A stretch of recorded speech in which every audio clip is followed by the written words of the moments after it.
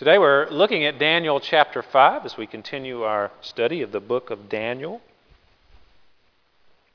And as you're turning there, I want to mention a couple of things about the text before us. We're looking at this passage that's concerning Belshazzar, king of Babylon, so-called king of Babylon. Who was this so-called King Belshazzar? Well, up until 1854, no one knew of Belshazzar. There were no historical documents that mentioned Belshazzar. The last two kings of Babylon, from history and from documents and scrolls and different archaeological finds in the past, we know that the last two kings of Babylon were our friend Nebuchadnezzar, whom we studied last week, and his son Nabonidus. And then we have here in this passage a fellow named King Belshazzar. Well, who is he? 1854, archaeologists discovered ancient cylinders that mentioned Nabonidus and his son Belshazzar. Before that time, there were actually some commentators who said that Belshazzar was just a figment of the writer's imagination. He was some fictional character, and this was all made up, or just a story that was made up.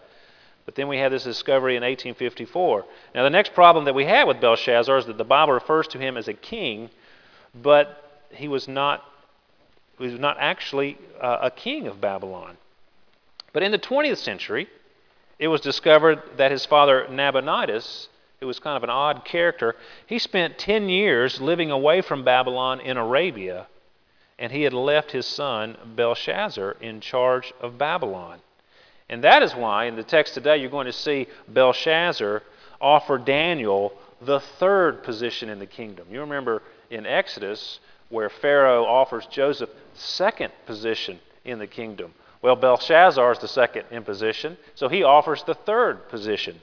So he was there reigning in Babylon in the place of his father Nabonidus, who was living in Arabia at the time. Now, many people are giddy with excitement to point out the so-called errors in the Bible. But as James Montgomery Boyce pointed out in his commentary on Daniel, he says, as time goes by, the Bible is not seen to be less reliable, but more reliable. We can put our trust in God's Word. We'll also encounter a couple of interesting statements that we still use today. The handwriting's on the wall and your days are numbered. These expressions that we use even today are, as few people really know this, but they are from the English translation of this particular passage that we're reading today. And there are many words and expressions that come to us from the Bible that we use in everyday conversation, but they've long been forgotten that they have biblical origins. I think it's great that God's Word has influenced our culture in this way. God's Word is powerful. It shapes us even though we may not even recognize it. And that's why it's important to continue to expose ourselves to God's Word, the Bible. You may not always get the warm fuzzies when you read God's Word, but that doesn't mean it's not shaping and influencing your life. With these things in mind, let us come to God's holy Word in Daniel 5. King Belshazzar made a great feast for 1,000 of his lords and drank wine in front of the 1,000. Belshazzar, when he tasted the wine, commanded that the vessels of gold and of silver that Nebuchadnezzar his father had taken out of the temple in Jerusalem be brought, that the king and his lords, his wives, and his concubines might drink from them. Then they brought in the golden vessels that had been taken out of the temple, the house of God in Jerusalem, and the king and his lords, his wives, and his concubines drank from them. They drank wine and praised the gods of gold and silver, bronze, iron, wood, and stone. Immediately the fingers of a human hand appeared and wrote on the plaster of the wall of the king's palace, opposite the lampstand. And the king saw the hand as it wrote. Then the king's color changed, and his thoughts alarmed him. His limbs gave way, and his knees knocked together. The king called loudly to bring in the enchanters, the Chaldeans, and the astrologers. The king declared to the wise men of Babylon, whoever reads this writing and shows me its interpretation shall be clothed with purple and have a chain of gold around his neck and shall be the third ruler in the kingdom. Then all the king's wise men came in, but they could not read the writing or make known to the king the interpretation. Then King Belshazzar was greatly alarmed, and his color changed, and his lords were perplexed. The queen, because of the words of the king and his lords, came into the banqueting hall, and the queen declared, "O king, live forever. Let not your thoughts alarm you or your color change. There is a man in your kingdom in whom is the spirit of the holy gods. In the days of your father, light and understanding and wisdom, like the wisdom of the gods, were found in him. And King Nebuchadnezzar, your father the king, made him chief of the magicians, enchanters, Chaldeans, and astrologers, because an excellent spirit, knowledge, and understanding to interpret dreams, explain riddles, and solve problems were found in this Daniel, whom the king named Belteshazzar." Let me just pause for a moment and point out the fact that he keeps referring to Nebuchadnezzar as his father. He would have been his grandfather, and that wasn't unheard of to call him father, even though it's his grandfather. "Now let Daniel be called, and he will show the interpretation." Then Daniel was brought in before the king. The king answered and said to Daniel, "You are that Daniel, one of the exiles of Judah, whom the king my father brought from Judah. I have heard of you that the spirit of the gods is in you, and that light and understanding and excellent wisdom are found in you. Now the wise men, the enchanters, have been brought in before me to read this writing and make known to me its interpretation, but they could not show the interpretation of the matter. But I have heard that you can give interpretations and solve problems. Now if you can read the writing and make known to me its interpretation, you shall be clothed with purple and have a chain of gold around your neck, and shall be the third ruler in the kingdom." Then Daniel answered and said before the king, "Let your gifts be for yourself, and give your rewards to another. Nevertheless, I will read the writing to the king and make known to him the interpretation. O king, the Most High God gave Nebuchadnezzar your father kingship and greatness and glory and majesty. And because of the greatness that he gave him, all peoples, nations, and languages trembled and feared before him. Whom he would, he killed, and whom he would, he kept alive. Whom he would, he raised up, and whom he would, he humbled. But when his heart was lifted up, and his spirit was hardened, so that he dealt proudly, he was brought down from his kingly throne, and his glory was taken from him. He was driven from among the children of mankind, and his mind was made like that of a beast, and his dwelling was with the wild donkeys. He was fed grass like an ox, and his body was wet with the dew of heaven, until he knew that the Most High God rules the kingdom of mankind, and sets over it whom he will. And you, his son, Belshazzar, have not humbled your heart, though you knew all this, but you have lifted up yourself against the Lord of heaven, and the vessels of his house have been brought in before you, and you and your lords, your wives, and your concubines have drunk wine from them. And you have praised the gods of silver and gold, of bronze, iron, wood, and stone, which do not see, or hear, or know. But the God in whose hand is your breath, and whose are all your ways, you have not honored. Then from his presence the hand was sent, and this writing was inscribed, and this is the writing that was inscribed, Mene, Mene, Tekel, Parsin. This is the interpretation of the matter. Mene, God has numbered the days of your kingdom and brought it to an end. Tekel, you have been weighed in the balances and found wanting. Peres, your kingdom is divided and given to the Medes and Persians. Then Belshazzar gave the command, and Daniel was clothed with purple, a chain of gold was put around his neck, and a proclamation was made about him that he should be the third ruler in the kingdom. That very night Belshazzar the Chaldean king was killed, and Darius the Mede received the kingdom, being about 62 years old. May God bless the reading and hearing of his holy word. A little encouragement can go a long way. One morning, a man opened the door of his home to get the newspaper and was surprised to see a strange little dog with his newspaper in his mouth. And he was delighted with this unexpected delivery service, so he gave the dog some treats. The following morning, the man was horrified to see the same dog sitting in front of his door, wagging his tail, surrounded by 8 newspapers. He spent the rest of that morning returning the papers to their owners. A little encouragement goes a long way, and we all need encouragement in the difficult times in which we live. And I believe the book of Daniel is meant to be an encouragement to the people of God. These narratives in the first 6 chapters of the beginning of Daniel and the prophecies in the latter 6 chapters of the book of Daniel are for our encouragement. They're for other things as well, but for our encouragement for sure. And today, we're going to get encouragement from what would seem an unlikely place, the judgment of God. We don't often think of the sobering fact of God's judgment as encouraging, but it is. The encouragement is this.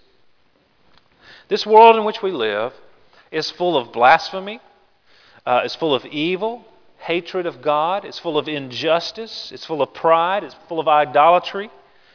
But God will not allow these things to go on forever. He will judge it, and one day He will make it all right, as we read about, particularly in Revelation chapter 21, in the new heavens and the new earth. That's an encouragement to us. What we're encountering now, the suffering, the difficulties, the persecution, it will not go on forever. He is going to make things right, and He does so by bringing judgment on the evildoer. Those who suffer most for their faith appreciate this doctrine the most. They're most encouraged by it. Now, we live relatively comfortable and free lives at the moment. We're free to worship here without being molested by anyone. But we can see that our religious freedom is not what it once was, and the trend in our culture is not positive for Christians. And we can look out in other parts of the world and see that Christians in places like Syria, they need to hear these teachings from the book of Daniel and would be encouraged by them, I am sure. On September 5th, an Al-Qaeda rebel alliance overran a government roadblock and attacked the historic Christian town of Ma'alula, killing at least 10 and forcing the residents to flee.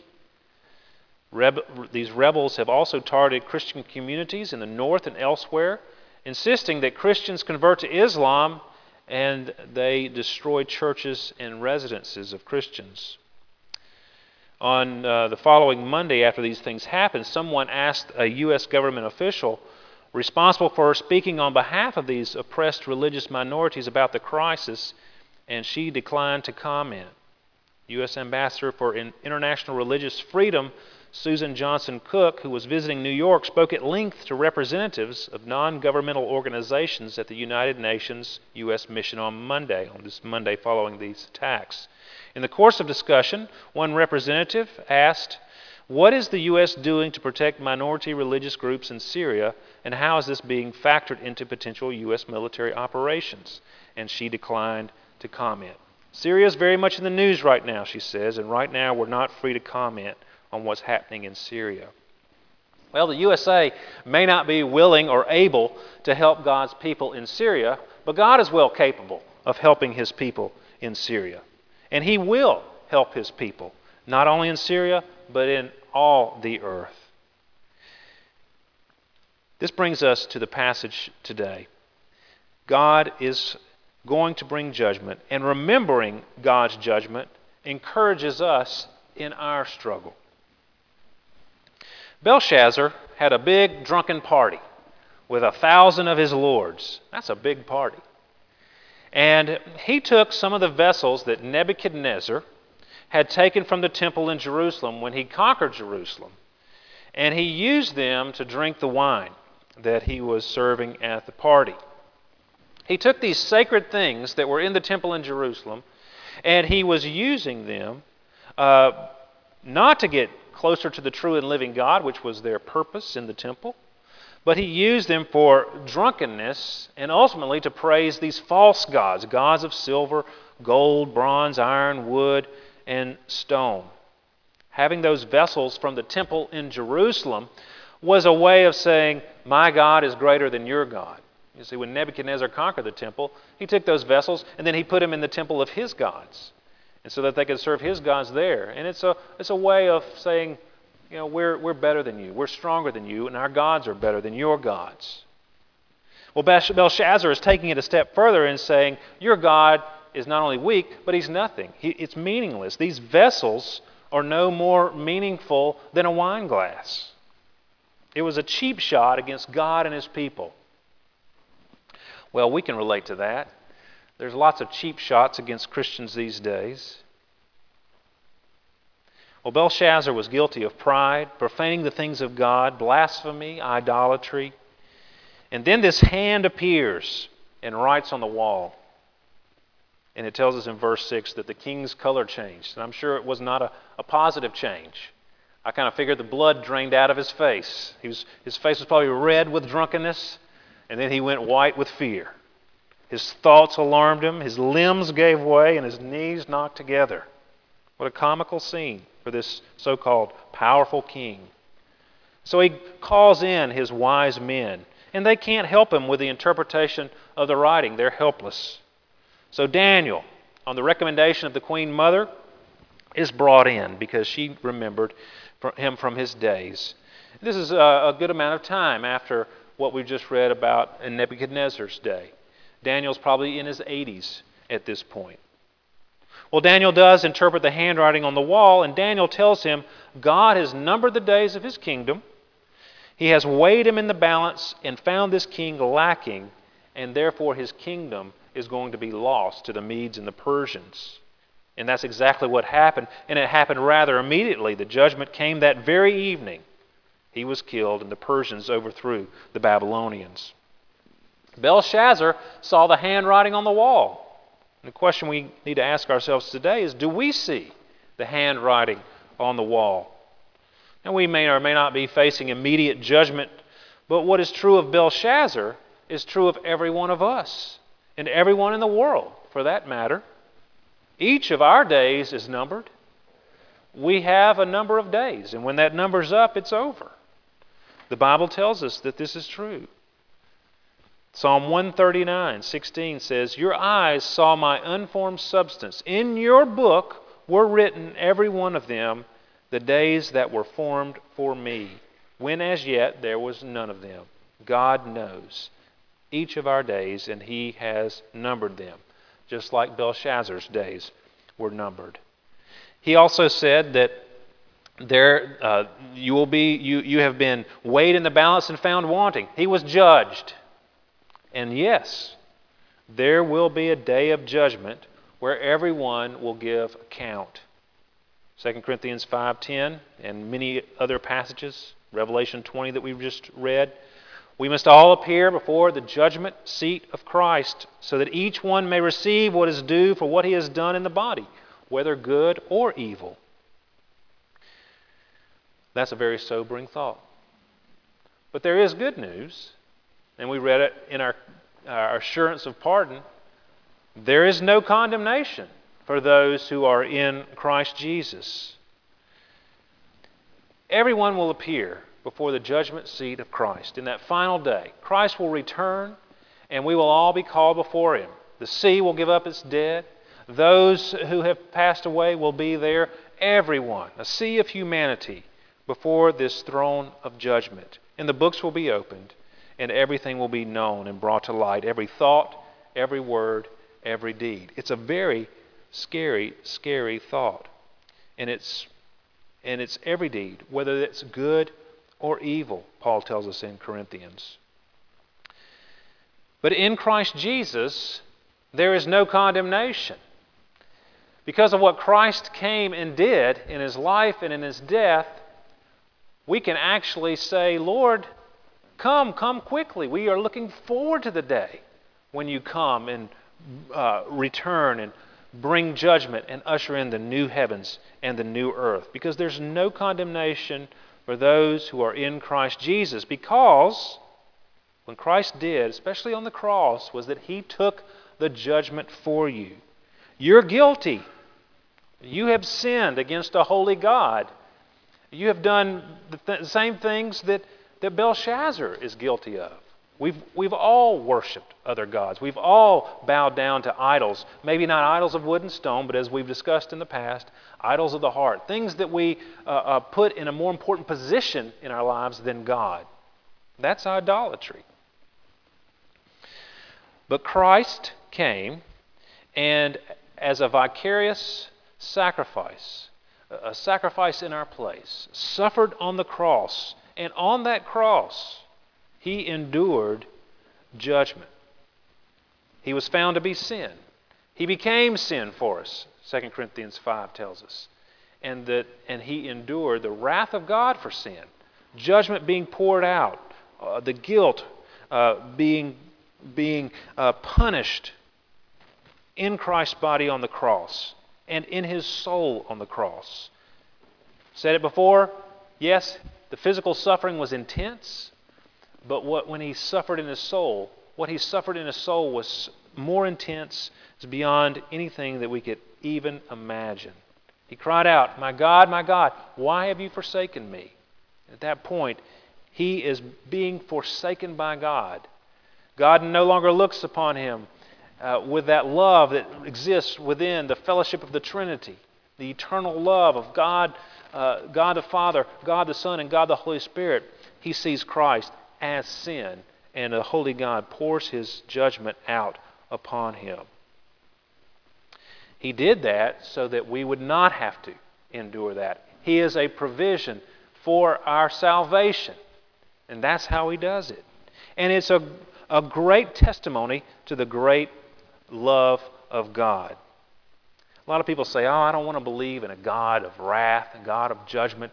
I can't believe in that." But when you take away a God who has this passion against sin, it softens his other attributes, especially his attribute of love. You think about that.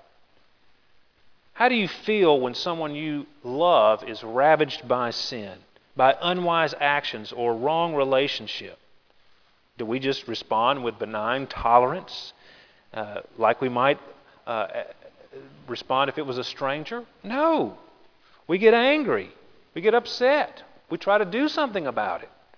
And that's what God did when Christ died on the cross. Anger isn't the opposite of love. Hate is, and the final form of hate is indifference. Becky Pippert says in her book, Hope Has Its Reasons. Listen to that again. Anger isn't the opposite of love. Hate is, and the final form of hate is indifference. If you really hate someone, ultimately, you just don't care. You don't care at all about them. Well, God cares. He cares about sin. He cares about you. And He's done something wonderful so that there will be no condemnation for those who are in Christ Jesus. This day of judgment will consist of not only the evil being condemned, but rewards handed out. 1 Corinthians 3:10. According to the grace of God given to me, like a skilled master builder, I laid a foundation and someone else is building upon it. Let each one take care how he builds upon it, for no one can lay a foundation other than that which is laid, which is Jesus Christ. Now if anyone builds on the foundation with gold, silver, precious stones, wood, hay, straw, each one's work will become manifest, for the day will disclose it, because it will be revealed by fire, and the fire will test what sort of work each one has done. If the work that anyone has built on the foundation survives, he will receive a reward. If anyone's work is burned up, he will suffer loss, though he himself will be saved, but only as through fire. If we are in Christ Jesus, there should be evidence of that. There should be good deeds. By your fruit you will know them, Jesus said. And this is talking about the day of judgment, when every deed will be seen, every thought, every word said. And if God is your God, if you are trusting in Christ for salvation, you won't be condemned, but your works will be weighed in the balance. And there will be rewards for the good things. And the other things will disappear and be burned up. You won't be condemned, but you will be saved, but only like someone who just escapes a burning building. But you must be in Christ. You must have Christ as your Savior in order to enjoy that great privilege. Well, this doctrine of God's judgment helps us, encourages us in the Christian life. Yes, hey, there's rewards to be had. Also, we need to live for God. We need to be sober. We need to be on the lookout, be aware of what's going on, and be circumspect in our lives, and to live lives holy and pleasing to God. And we must forgive. You really can forgive someone when you realize that, hey, vengeance is the Lord's. He's going to repay one day. I don't have to do it myself. God will take care of that. And God may be giving that person time to repent. And He is. The Bible tells us so. And it also helps us say, look, there are people who are going to hell. There are people who are facing this judgment without Christ, and we need to tell them about the way of salvation. We need to go out and share with them that there is a day when everyone will be called to account, and we all need to be prepared for that day. So remembering God's judgment encourages us in the midst of our struggle, encourages us to holy living, encourages us to forgiveness, encourages us to evangelism, and so much more. Remembering God's wisdom, the second point, and briefly, just two things here. Remembering God's wisdom encourages us in our struggle. Not only do we see God's judgment here, but we see God's wisdom shining through. Belshazzar calls all these magicians and astrologers to help him, people with the wisdom of the world, and they don't have a clue about these eternal things, these ultimate things, these things that pertain to life and death. The world's wisdom is no good here, and he has to call in Daniel. And that's true of us as well. The world is espousing its wisdom and telling us what we should believe and what we shouldn't believe. It's attacking Christian faith and Christian belief and what the Bible tells us. And we're tempted to go along with the world's wisdom. But with these ultimate things, these eternal things, these very important things, matters of judgment and death and hell and eternity and the new heavens and new earth, worldly wisdom can't help you there. You need to turn to God's wisdom, to God's Word, and let that be your guide. And then secondly, God in His wisdom has given us history.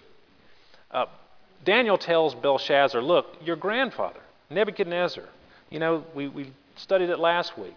Because he was so proud, he got knocked down, and he lived like a beast for a period of time until he acknowledged that God was the great king who owned everything. And He was the ruler over all things. And until he recognized that, he was like a beast. And Daniel says, Belshazzar, you knew all this, and yet you have lifted yourself up against God, you've become proud, and now God's going to knock you down. God has given us this to learn from it. He's given us history, not just this, but all of history, to learn from it. He says so in 1 Corinthians 10. He's talking about the Exodus and the struggles the children of Israel had in the wilderness. And he says, these things took place as examples for us that we might not desire evil as they did. Do not be idolaters as some of them were. We must not indulge in sexual immorality as some of them did. We must not put Christ to the test as some of them did, nor grumble. These things happened to them as an example, but they were written down for our instruction, on whom the end of the ages has come. We need to learn from history. We need to learn from Belshazzar's example. We need to learn from all of the Bible's teaching and the wisdom that we can gain there. If we're not, we're being foolish. The writer of Hebrews tells these people who are about to abandon the faith, look, we must pay much closer attention to what we have heard, lest we drift away from it. For since the message declared by angels proved to be reliable, and every transgression or disobedience received a just retribution, how shall we escape if we neglect such a great salvation? He's saying, look, angels have appeared to people, they've given God's word, and when they ignored that, they did to their peril. And they were punished for it. They were judged for it. We have been given this great salvation through Christ. And how shall we escape? We're not going to escape. We're not going to escape God's judgment if we neglect this free salvation that He's provided for us. So learn from history. Learn from it, understand it, and act accordingly. Because as the writer of Hebrews says, He will appear once and for all at the end of the ages to put away sin by the sacrifice of Himself. And just as it is appointed for man to die once, and after that comes judgment, so Christ, having been offered once to bear the sins of many, will appear a second time, not to deal with sin, but to save those who are eagerly waiting for Him. That's an encouragement to us, that He's going to appear and He's going to save His people who are waiting for Him. In the Westminster Confession of Faith, I've provided this little final paragraph of the confession for you on the sermon outline. It tells us the uses for this doctrine of God's judgment. And it tells us, as Christ would have us to be certainly persuaded that there shall be a day of judgment, both to deter all men from sin and for the greater consolation of the godly in their adversity, that's what we're talking about, to be encouraged in our struggle, so will he have that day unknown to men, that they may shake off all carnal security. Oh, he's not coming back. I'm okay. And to be always watchful, because they know it not at what hour the Lord will come, and may be ever prepared to say, "Come, Lord Jesus, come quickly." Are we prepared to say, and do we say, and can we say it with gusto, "Come, Lord Jesus, come quickly"? Are we ready for that day when Christ will appear, the books will be opened, and judgment will happen? If we're not in Christ Jesus, then we're not ready. But if we are, then yes, as we struggle through this life of evil and injustice, we long for that day when Christ will make all things right, and He will. So we say, "Come, Lord Jesus, come quickly." Amen. Let's pray together.